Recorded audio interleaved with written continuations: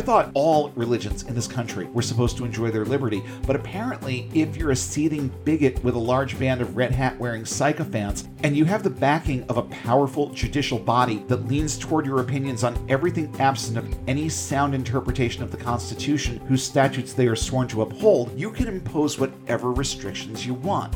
Religious liberty is alive and well in America, and the public knows it. Catholics, white mainline Protestants, minority Protestants, and Christians who identify as unaffiliated all agree.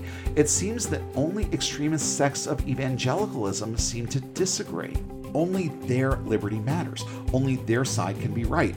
Only their point of view is valid. And having the backing of the federal government all but guaranteed that their errant sense of right would stay firmly in place. No wonder they went so batshit when their miscreant messiah lost. Welcome to Unbound, A podcast for new atheists, and lifetime atheists, ex-evangelicals. truth seekers, and free thinkers. There is life after faith. And life here is good. It's time for a new perspective. And a better conversation. I'm Spider. And I'm Shell, and it's time to get unbound. You know, when most evangelicals, particularly white evangelicals and Christian nationalists, use the term liberty, I really don't think they know precisely what it means. Either that or they just flat out don't care. It's something that applies to everyone, not just a few, and certainly not just them. I'm Spider. And I'm Shell. And this time around, we are continuing the thought from last week and looking at the subject of religious liberty, specifically how evangelicals in particular weaponize the concept to achieve their own ends, even to the point of tainting the very message of the Constitution in the process. But before we get into any of that, we've got another bonus round, I think, with Christians behaving badly tonight. We've got two full stories and then a little zinger at the end. Yep. So tonight I thought I'd do something different. There's so many wild Christian prophets out there, all saying really silly things. I've got two main stories and a mini story all about the false prophets who just seem to know things. Of course, they just seem to know a lot of things. Yes. First up, the most unjolly prophet, Pastor Kent Christmas, yes, that is his real name, desecrated the Grand Ole Opry on July 4th as part of a Let Freedom Ring rally and declared that Trump won the election by about 80 million votes and 80 million votes. Yes, that's quite a bit. You know, I only had to take one math class in college. This is a good reason why there should be more math in Bible college. There needs to be more math. Oh, yeah. And also that anyone who isn't the correct brand of Christianity will soon be killed by apostolic angels. Apostolic angels. You see, that wasn't one that came up in any of my research when we did our show on angels. Never heard of apostolic angels. Yeah, I'm not sure. Maybe he thinks that the apostles became angels. Oh, you know what? Don't force me to go any further inside this idiot's head than I have to, okay? Yeah, I don't care what he thinks about any of this. I really honestly don't care. I don't want to understand what's going on in his head. No, you don't. Well, according to Pastor Christmas, get ready, says God, for there is an apostolic army of angels that's being released in the atmosphere. In the atmosphere. Yes. Maybe it's that whole compressed air thing. I guess. That one, I forget which one of them. One of the, not church fathers, just one of the theologians. Oh yeah, that's right. Thought that angels were compressed air. Maybe it has to do with that. Maybe it has to do with that. One of the things that we have been bereft of up in the kingdom of God is that we have set angels on the sidelines. And the Bible says this, that angels are ministering spirits for the kingdom of the Lord. When you go back and you read the scriptures, one of the things that's going to happen before Jesus Christ comes back, the first thing that's going to happen is the Bible said that God is going to release angels into the earth, and they are going to remove those that offend and commit iniquity in the body of Christ. And there is a death release from God that's getting ready to hit the wicked. I'm not talking about spiritual death. I'm talking about natural death, that God is going to begin to kill wicked men and women in this nation that have stood and opposed the authority of the Holy Ghost. Okay, a few things here. First, Apostolic Army of Angels. Yes. That sounds like the name of an 80s Christian metal band. It really does. It sounds like something from the Swedish Invasion. I don't know how many people realize it, but there was a lot of Christian metal that came out of Sweden back in the day. And that just looks like the name of a Swedish Christian metal band. Yeah. It does. That's the very first thing I thought of. Secondly, I can't stand Christians who constantly say the Bible says without citing where the Bible says it. I mean, I don't know every scripture reference that I pull out at a given moment, but I do have a phone, and I know how to use Bible Gateway. Where does it say that angels are ministering spirits? I'm not saying it doesn't, because it basically does. In a number of places, it actually does. What I'm saying is that you have to qualify what you say. But here's the problem. They know that they don't have to, because anyone who's going to believe anything they prophesy will believe anything they say about the Bible, true or false. And that right there makes these prophets very, very dangerous, at least in their own circles. Maybe not in a global way, but in the circles in which they move and the influence that they have, they are dangerous. Yeah. Lastly, a death release. Yeah. Really? God is just going to start killing people again. Yeah. Okay. There's more of that unconditional love they keep telling us about. I know, right? Oh. It must be so great to take joy in the slaughter of Muslims, Jews, atheists, and everyone else who isn't his brand of Christian. I don't know, though. I'm vaccinated, and I don't think he is. Well, I'm not going to assume he is. I'm not going to assume that he isn't. But I will agree that they take joy in those things. And that right there makes them even more dangerous. Yeah. So what have you got next? Let's see. And now for your favorite prophetess and mine, Kat Kerr. Maybe yours. Certainly she not is mine. Amusing. You can keep her. She's very amusing. The 4th of July has been a busy one for these false prophets. The fireworks display in Jacksonville, Florida was, according to Kerr, blessed by a vision of the hand of God. She got pictures and video and actually showed one of the pictures. To be honest, it kind of looks like God's giving us the finger. It does, sort of. I'll post the pic with the show notes. I see more of like an extended pinky, like Dr. Evil. Yes. Either that or God is enjoying high tea or picking his nose or whatever. Or giving the one-way sign. Well, the one-way sign usually is the index finger. This is clearly a pinky. Yeah. Kat Kerr went on the Elijah Streams YouTube channel to talk about her vision, also saying that it confirmed her fellow prophet Hank Kunneman's prophecy that a divine shift would take place on the 4th of July, resulting in former President Donald Trump being restored to the White House. On the 4th of July. On the 4th of July. I don't think it happened. I don't think it happened either. Kerr claimed that he said to watch for the hand of God, though Kunneman said he never said anything like that. At least Kat Kerr sent Kunneman a photo of said hand, which he shared at a Prophetic Pulse meeting at his church. Prophetic Pulse. Oh my God. So the way they just sort of create these things that are supposed to sound snappy. Yeah. And it's just like... This is nothing new. I mean, this is what they do. It has worked effectively for decades and decades. So, I get it, but come on now. I look at stuff like this and, it keeps going through my head. What rational thinking person looks at this and places value on it? Well, and every single time I think this, I answer my own question and say, no rational person thinks about this the way that these people do. No. Because these are not rational thinking people. These are people who, they're so mired in the Kool-Aid that they're going to believe whatever they're told by anyone that they decide is an authority. Yeah. Like this crazy, I don't even know what to call her. I don't even know what name to call her. She is odd. Really make my point here. Yeah. I honestly don't. No, I know. She's odd. Whatever. Biden is still president. Amen to that. And as far as this picture is concerned, at least she didn't lose this one. Yes. I still want to see her dueling angel versus demon photos she says that she has but can't find. Yes. And Hank Kunneman makes another entry on this roundup for another prophecy this week. because it's so, well, you be the judge. He I says intend to. he says that since it's the 245th year of America, it means that God wants Trump to have a second term because Trump was the 45th president. See how that works? Yeah, ever see the movie The Number 23? Yeah, I mean, right. Numbers just, they show up. They occur. It's odd. And it's nothing but pure coincidence. Obviously, Yes. it's nothing but coincidence. Of course. But these things just sort of happen. And along those lines, since we're pulling meaning out of numbers, I'd like to declare July 6th, 2025 as Hank Kunneman Day. And here's why.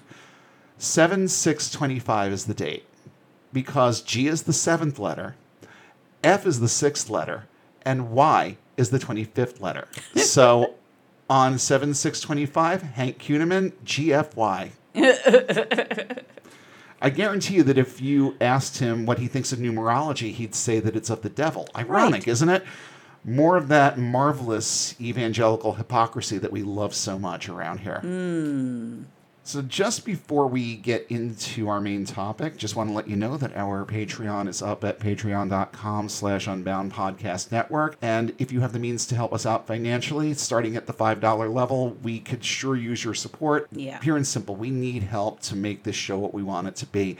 And that is where you come in. $5 level is where it starts. That's just over $1 an episode. And the tiers go up from there. And when we have a good enough quorum of patrons at each level, then we can start adding more incentives. And there's a lot that I would love to do. And there are things that I would like to do to be interacting more with our listeners, and that will come in time, but it comes with your support. So if you're able to help us, fantastic. If you don't have the means to send us money, then you can support us with your likes, your shares, your 5-star ratings, your reviews, and just telling someone new about us this week. Same thing I ask for every week. Tell someone new about the show, someone who needs to hear the messaging, someone who will benefit from it, or someone who will just be able to listen to it and realize that they're not alone in this thing called life after faith. With that, let's just dive right into our main topic for this episode.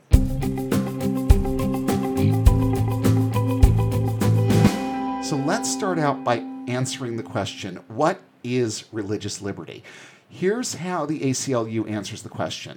Quote, the First Amendment to the U.S. Constitution states that Congress shall make no law respecting an establishment of religion or prohibiting the free exercise thereof, or abridging the freedom of speech or of the press, or the right of the people peaceably to assemble and to petition the government for a redress of grievances.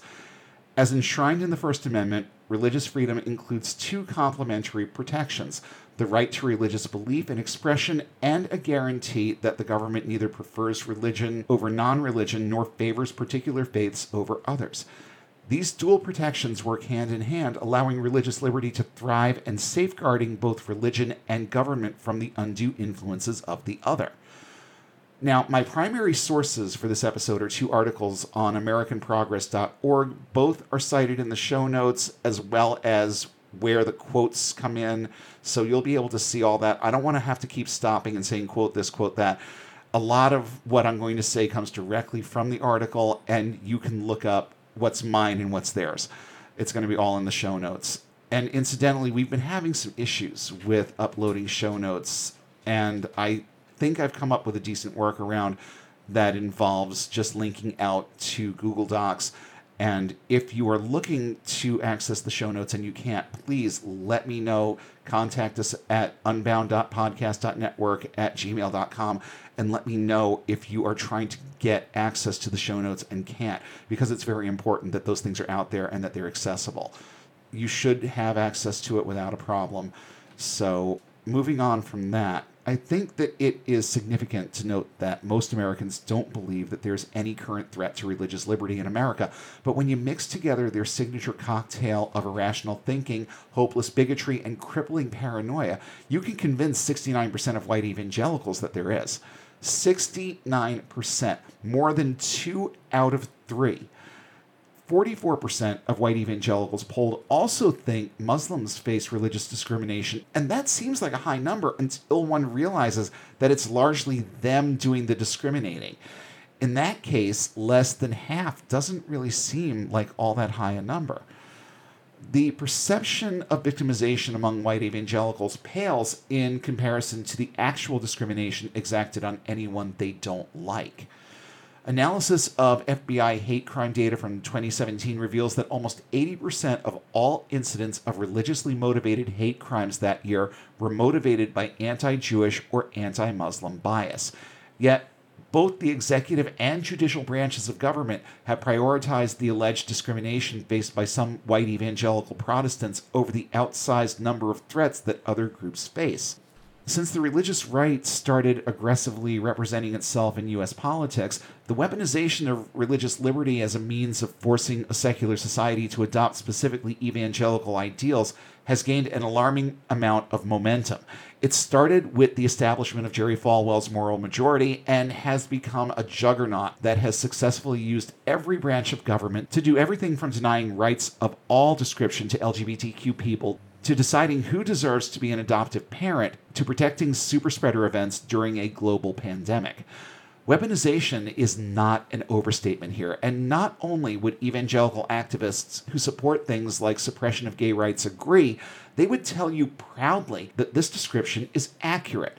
The constant paranoid delusion of us versus them, coupled with their need to evangelize, form the foundation of many attempts to exploit religious liberty as a means of making life more comfortable for themselves. Many evangelicals would argue that imposing perceived biblical morals on how we behave toward and interact with each other is a manifestation of the Great Commission. Many foolishly think that if they can get people to behave in a way that their God would approve of, that it would somehow lead to more people adopting their religious views.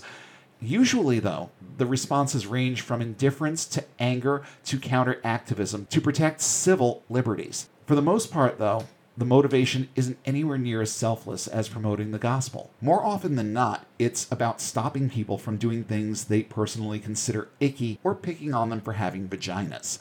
Oh, and also suppressing things that disprove their beliefs outright, like science. Hence the assertion of religious liberty when they try to define traditional families and biblical marriage, or refuse to make a wedding cake for a same-sex couple, or attempt to deny women birth control or vital health services, or only teach creationism in Christian homeschooling curricula, and so on. Let's talk for a second about a little thing called the Federal Religious Freedom Restoration Act. And this description comes from AmericanProgress.org. 25 years ago, the Federal Religious Freedom Restoration Act, or RFRA, was signed into law to clarify and expand upon the right to religious liberty. RFRA outlines that the government should not substantially burden religious exercise without compelling justification, and that it should only do so if it furthers a compelling governmental interest in the least restrictive way possible. The purpose of this law is to protect the free exercise of religion while clearly defining and more robustly protecting the right of religious liberty for all Americans. It passed with widespread bipartisan support and was triumphed among faith communities, civil rights advocates, and politicians alike.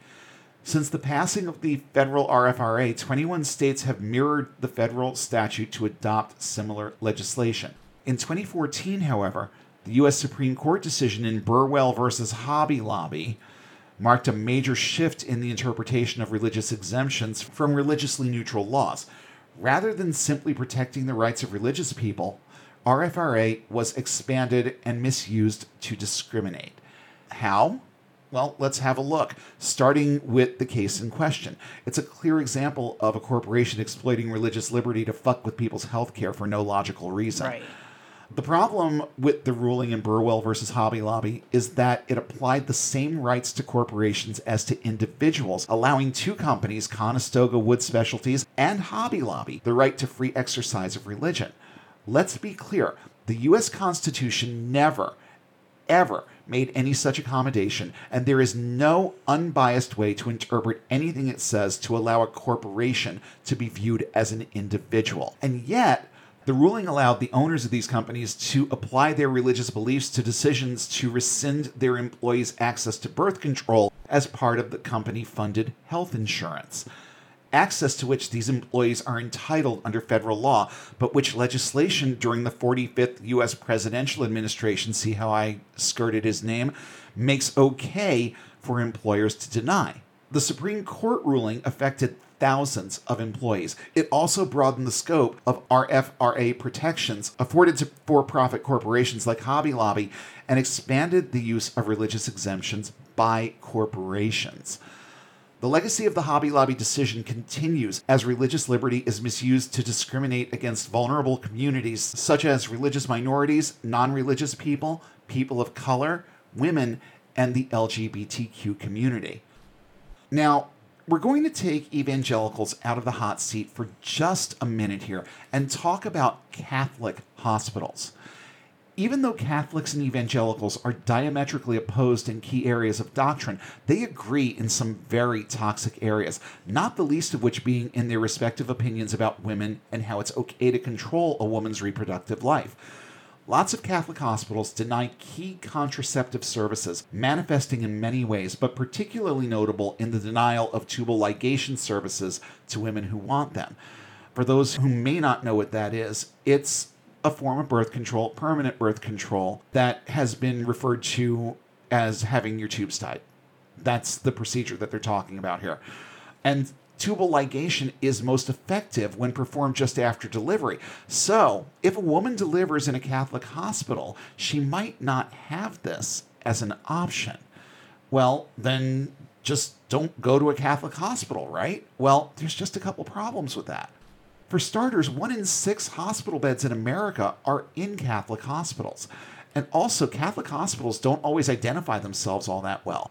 A New York Times analysis of 652 websites of U.S. Catholic hospitals found that on nearly 2/3 of the websites, it took more than 3 clicks from the homepage to determine that the hospital was Catholic. And in many cases, hospitals are portraying themselves more secularly by removing religious icons and imagery and by changing their names. For example, San Francisco-based Catholic Healthcare West changed its name to Dignity Health in 2012, and as a result, patients may not be aware that they are seeking services at a Catholic hospital.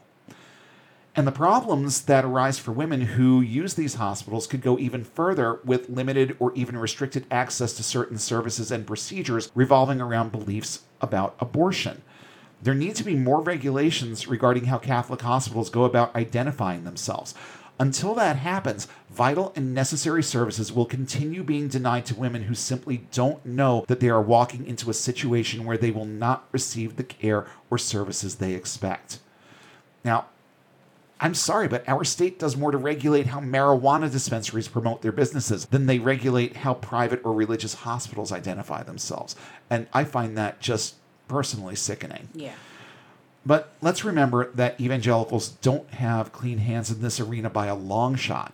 Look at Hobby Lobby. That decision was a direct assault on women's rights to manage their reproductive health, and that ruling was the result of evangelicals taking their misogynistic agenda all the way to the Supreme Court and fucking winning. I like this list that the ACLU put out that just gives hypotheticals, but these are things that happen all the time. So what are some examples of how religious liberty can be exploited to control women? And here are the examples. Religiously affiliated schools firing women because they became pregnant while not married. Business owners refusing to provide insurance coverage for contraception for their employees. Graduate students training to be social workers refusing to counsel gay people. Pharmacies turning away women seeking to fill birth control prescriptions. Bridal salons, photo studios, and reception halls closing their doors to same-sex couples planning their weddings. These are all examples of how, and not really just women, this actually spills over into the LGBTQ segment of the population as well. Then there's the whole Hobby Lobby thing. At the time, the Obama administration stepped in and made contraceptives available to everyone, whether the employer included them in the insurance coverage or not. But of course, the high-quality humans of the 45th presidential administration turned around and applied a bit of misogyny to the situation just about 2 years later. An article from just about a year ago on healthaffairs.org explains it this way. Employers that object to the coverage of contraceptives for religious or moral reasons can decline to cover contraceptives for employees or students. The accommodation process, which enabled employees and students of objecting employers to access contraceptives without cost sharing, is now optional, meaning many women will have to look elsewhere for contraceptive coverage and potentially pay out of pocket for this medical care. Some women may go without access to contraceptives at all. In other words, the option is still there in the ACA, but employers can basically opt out even though it costs them nothing. Even though they aren't providing anything. They can say, nope, we don't want this stuff making its way through our organization at all, and cut off access, making it necessary to either apply for Obamacare or go through other independent channels, which largely defeats the purpose of not paying out of pocket. It completely defeats the purpose of not paying out of pocket. The same women who can't afford to pay out of pocket also can't afford to buy their own insurance. So yeah, companies can choose not to facilitate the transaction by refusing to have birth control channeled through their healthcare systems, even though it costs them nothing and is none of their business. So fuck you, Donald Trump, for so many reasons, but first and foremost, for being so good at emulating the qualities of these people's God. But before I get a little too hot under the collar over that issue, let's look at another huge area of discrimination where government facilitates the weaponization of religious liberty, and that is in the area of foster and adoptive parents. The federal government isn't the only entity that can play this game with impunity. Religious liberty has been used to discriminate in numerous ways at state level too, particularly in taxpayer-funded child welfare programs, including adoption and foster care. In true Hobby Lobby fashion, some state laws provide avenues for faith-based child welfare providers to deny opportunities for same-sex couples or LGBTQ individuals to foster or adopt. Between 2016 and 2019, 7 states have passed laws to allow taxpayer-funded child welfare programs to refuse to work with LGBTQ prospective parents if they assert a refusal based on religious reasons. Also in 2019, the 45th presidential administration basically made it okay for states to ignore federal discrimination rules as long as they hide behind religion when they do it. And they can circumvent the rules and still get federal funding, a blatant violation of the separation of church and state. As a result, prospective foster parents from Jewish, Catholic, and other non-Protestant Christian backgrounds have been denied the opportunity to welcome foster children into their homes. It's kind of a sick, twisted play on the Quiverful movement. Mm-hmm. They want to keep these kids indoctrinated to the things that they want them to believe because it adds to their numbers. Right. It's beyond sinister. Now, 45's administration claims that the move advances religious liberty, but it doesn't. It does just the opposite. It condones the violation of the religious liberty of prospective adoptive parents for not being evangelical or Protestant. Let's be fair. It's the same mentality that makes people refuse to wear masks because it violates their liberty, but lends no deference to the fact that others are potentially being harmed by their non-compliance. Only their liberty matters. Only their side can be right. Only their point of view is valid. And having the backing of the federal government all but guaranteed that their errant sense of right would stay firmly in place. No wonder they went so batshit when their miscreant messiah lost. Now, some state laws also allow child welfare programs to refuse certain medical treatments and services to any domestic structure that they don't like. According to the Human Rights Campaign, parents can be rejected because the agency has an objection to them for any reason, including interfaith couples, single parents, married couples in which one prospective parent has previously been divorced, or other parents to whom the agency has a religious objection. And since I will never be able to make a compelling argument to these people in any way that revolves around simply being decent, compassionate human beings who emulate the perceived charitable qualities of their savior, I'll put it in terms they actually understand and care about: money. Taxpayers save nearly $29,000 per year for every child that is adopted from foster care and therefore does not age out of the child welfare system. But, I put that in my notes, and then I started thinking, actually, why would they even care about that when they teach people to tithe on their gross? They can collect the tithe and deprive the child of a loving, nurturing home environment. That will really make them happy, because you're supposed to tithe on your income before tax. Right. So it really, I suppose, wouldn't matter that much. Still wouldn't be a compelling argument, even though we're speaking the language that they love the most. Or one of the languages they love the most. I also found this interesting. While adoption and foster care are primarily regulated by the states, many federal laws and regulations apply to child welfare activities, as well as state child welfare programs that receive federal funding. As a result, state agencies and other adoption and foster care providers receiving federal funding are subject to federal laws and regulation, including non-discrimination requirements on the basis of race, color, and national origin. However, there are no such discrimination requirements when it comes to sexual orientation, gender identity, or marital status. How convenient, huh? But one of the major problems that is only exacerbated by the existence of these hate-fueled loopholes is the impact on LGBTQ youth.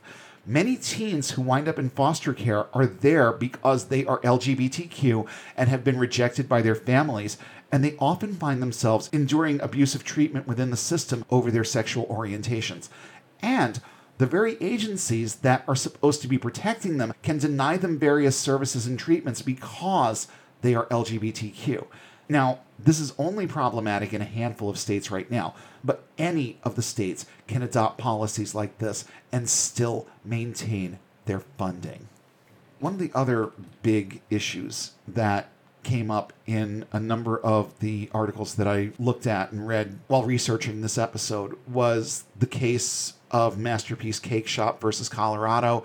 I think most people are going to remember this. It wasn't that long ago. It was 2017. Another landmark case that made it legal to weaponize religious liberty as a means of perpetuating pointless hate came in the form of this 2017 Supreme Court case. Charlie Craig and David Mullins sought to purchase their wedding cake at Masterpiece Cake Shop in Colorado, yet the baker refused to sell the cake after realizing that they were a same-sex couple. The 45th presidential administration did not play a neutral role in determining whether the right to free speech permits businesses to discriminate in this case. Through an amicus brief, the Department of Justice urged the U.S. Supreme Court to side with the baker despite standing civil rights laws. Now, let's make sure we understand this. Most people in America to whom faith means anything at all oppose all forms of discrimination, and many, many churches out there have become very outwardly and sincerely welcoming of people of all imaginable genders and sexual orientations. See, they understand that these are people. They further understand that Jesus flat out didn't have an opinion about any of this. Only some of his crackpot followers did. I mean, his father clearly did.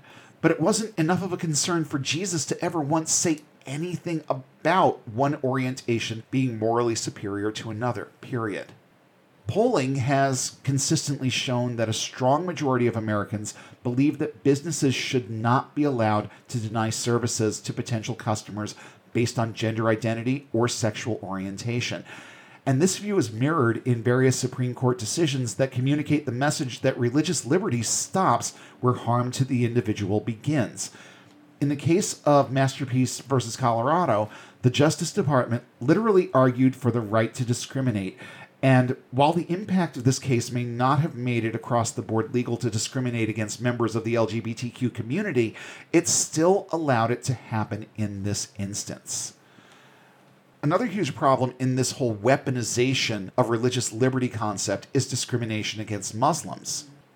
The Supreme Court also sided with 45 when he tried to implement a travel ban on Muslims.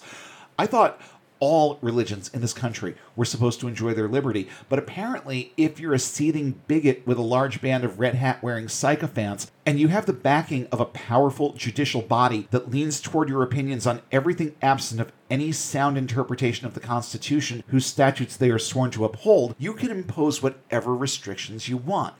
Our Supreme Court, as it exists right now, is a caricature of justice that accentuates all the racist, homophobic, and xenophobic qualities of our favorite insane religion, and is one of the few footholds that evangelicals have within our government. So, what is it that these people really want? Why is it such a priority to weaponize religious liberty? The really scary part of this isn't in what they do or choose not to do as a result of their religious convictions. It's in the motivation behind all the things we've talked about so far. It should come as no surprise, but the real agenda here is to eradicate religious liberty for any religion that isn't evangelical Christianity, coupled with creating a system where people either agree with them or are forced to do things the way that evangelicals think they should. They wouldn't use birth control, so you can't. They don't like the idea of hormone therapies for trans people, so they simply withhold them or make the people, and that's what they are. They're people. And they make these people jump through some very costly hoops to maintain access to the things that they need. The devaluation of human life in favor of their own selfish agendas is truly appalling. While the Trump administration claims to be in pursuit of religious liberty, it has instead prioritized a specific set of conservative Protestant Christian beliefs over all others.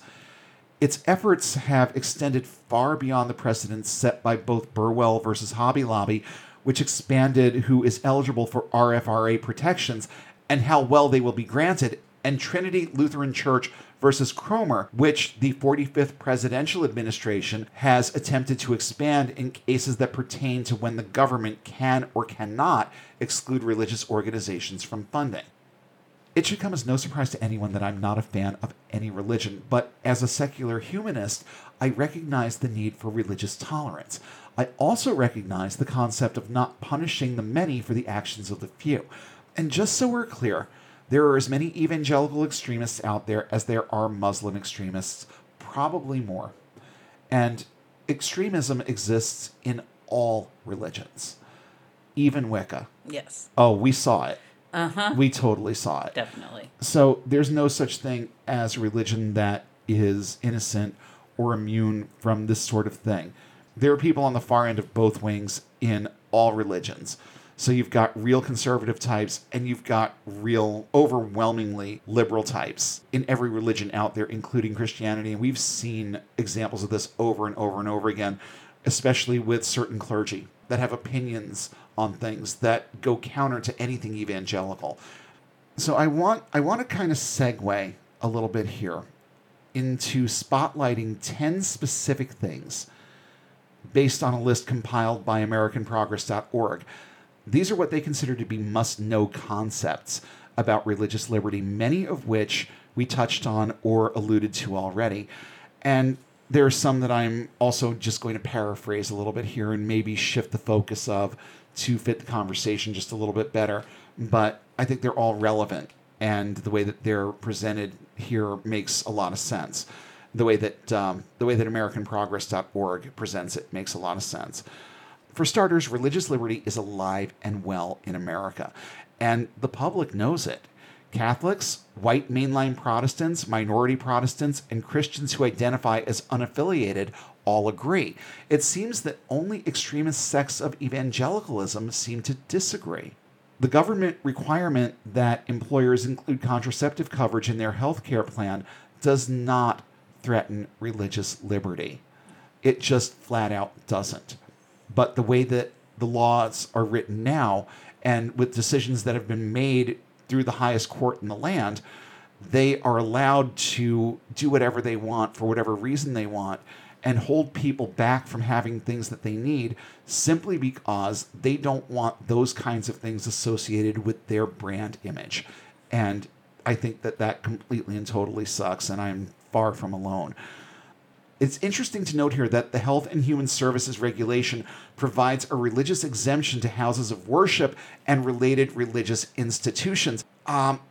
There's nothing in there about fucking Hobby Lobby. No. Absolutely nothing. And here's the thing. They respond to this exemption by turning their noses up at opportunity. Let's call it an opportunity here to do something right for people. They turn their nose up at it for no logical reason aside from the fact that it leaves them unable to control what people, particularly women, do with their bodies. Moreover, religiously affiliated institutions like hospitals, schools, and charities that object to birth control will not have to pay for contraceptive coverage because of an additional accommodation the administration offers. Except that with these people, it isn't about paying for it. It's about exerting the power to deny it. This policy protects the religious liberty of institutions as well as that of female employees who use contraception in accordance with their conscience and values. Next on the list, marriage equality laws do not threaten religious liberty. The states that have passed marriage equality laws have all included religious protections in their laws, exempting clergy from performing same-sex marriages and granting immunity from lawsuits to religious institutions for refusing to provide goods and services related to same-sex marriage. In other words, no one is forcing a minister in the United States with strong convictions to do anything they think goes against the tenets of their faith. It's up to same-sex couples to find ministers and officiants who share their values. I'm personally fine with this. I wouldn't want to be forced to pray with a student before a driving lesson. Right. Okay? So I'm perfectly okay with not forcing a minister to perform a same-sex marriage if they don't feel that it is morally or ethically right for them to do so. They're dead wrong, but that's what religious liberty is, people. You take the good with the bad.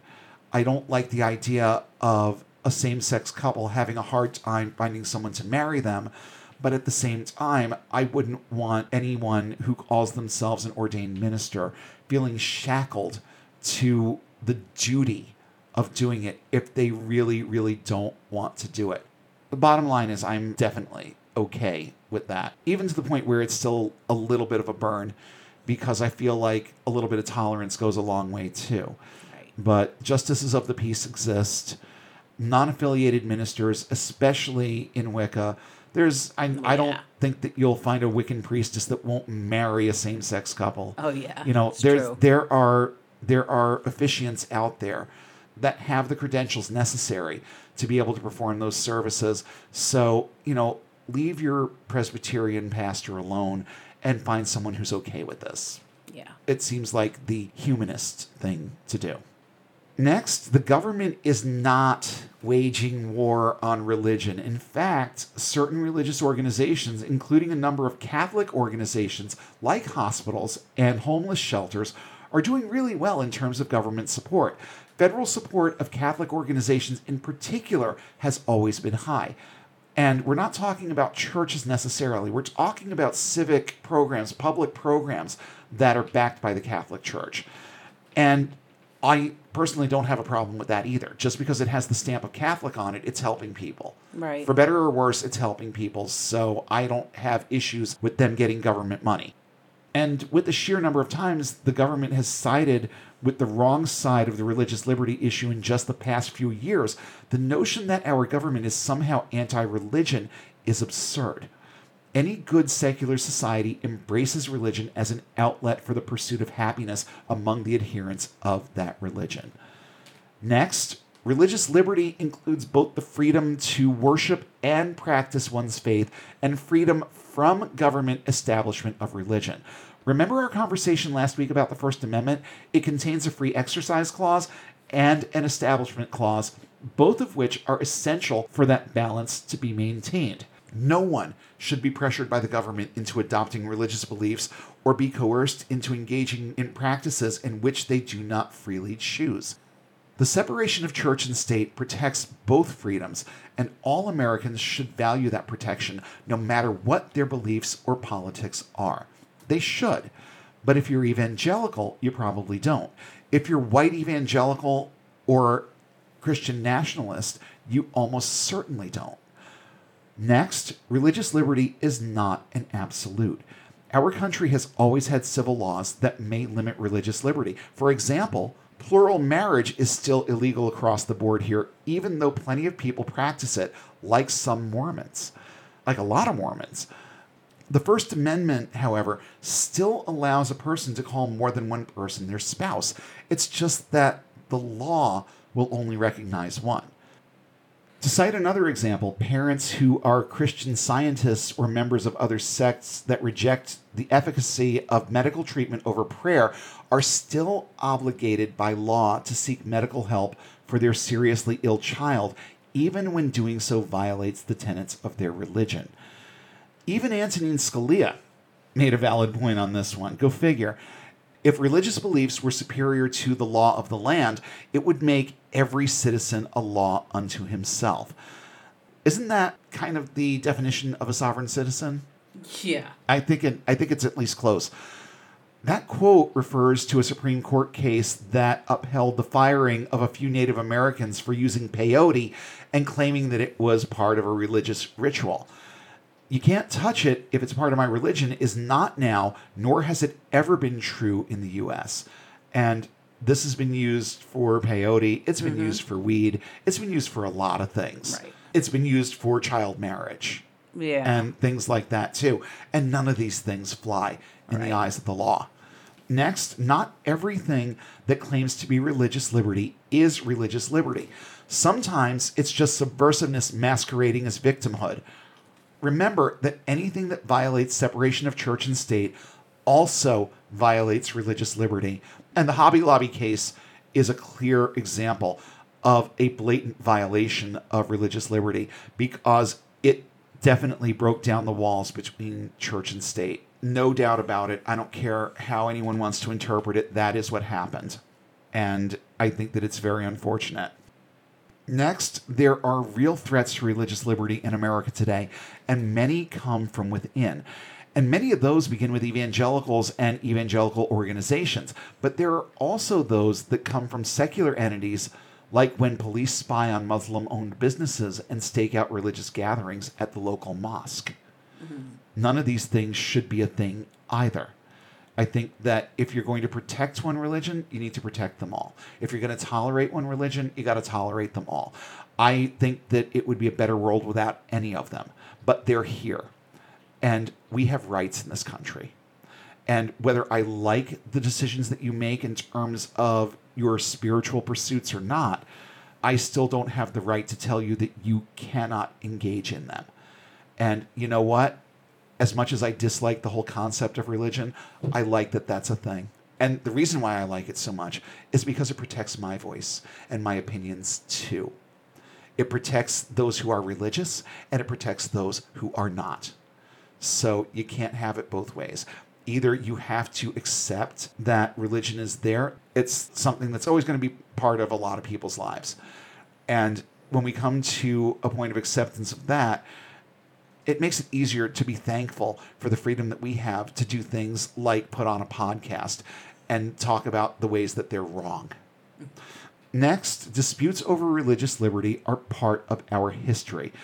Just as many Muslim Americans are viewed with suspicion because of their faith, Catholic and Jewish Americans have been targets in the past. When Catholic immigrants came to this country, they were viewed as unpatriotic and pagan because of their religion.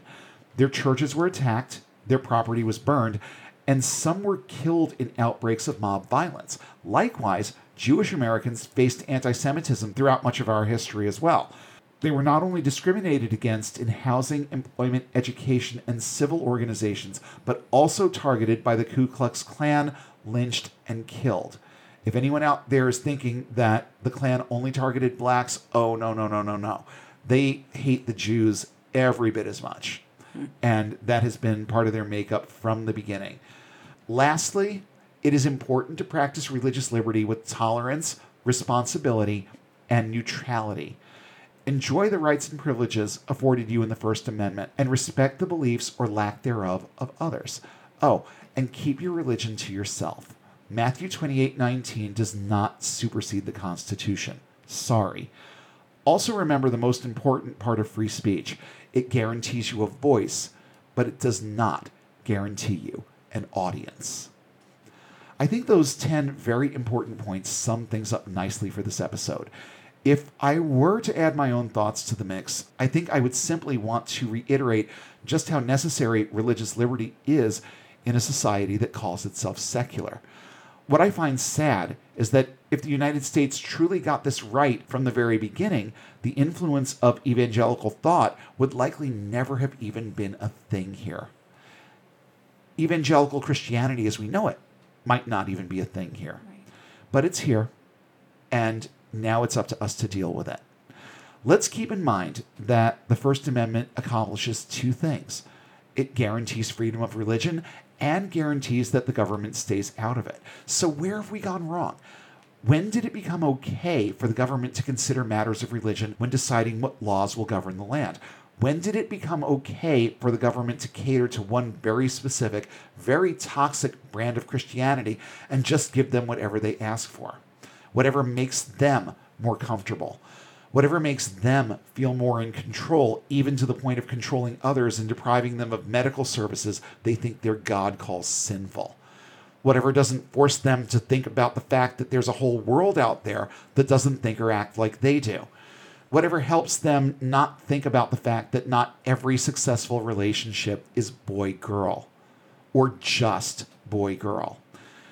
Whatever allows them to deny healthcare products they don't even have to pay for to people they look at as employees on a legal level, but clearly view as property, aka slaves, in practice. Whatever gives them the final say on who would make a good parent and what defines a healthy living environment. Whatever lets them go on assaulting the world with their hatred while ever asserting the love of their Savior as their motivation for doing so. All I can say to that is, whatever. Keep the conversation going. Make your opinions known, and not just on social media, but in other much more effective ways, like actively participating in government, even if all you ever do is vote. You can, however, do a lot more. You can keep open lines of communication with the people who represent you in government and tell them what changes you would like to see to existing laws at both state and federal levels. You can also donate money and time to campaigns for candidates who are likely to advocate for and facilitate true religious liberty. Lastly, you can keep developing a solid counter-apologetic that includes the truth about our history and an understanding of the motivations of the Founding Fathers when they wrote the Constitution. I'm sure none of them meant to deny women healthcare services and birth control. I'm sure they didn't mean to discriminate against LGBTQ children and teens. If any of these things were more of a thing back then, I am convinced that there would have also been language in the Bill of Rights to protect them. Think about these things when you talk to people. Be prepared to counter rhetoric with reason, belief with fact, and ignorance with wisdom. Who knows? Maybe you'll never get through to anybody with just words, even good, compelling, and well-chosen words, because some people, and most evangelicals, are just that difficult to reason with. But then again, you might just be the one who helps someone get and stay unbound.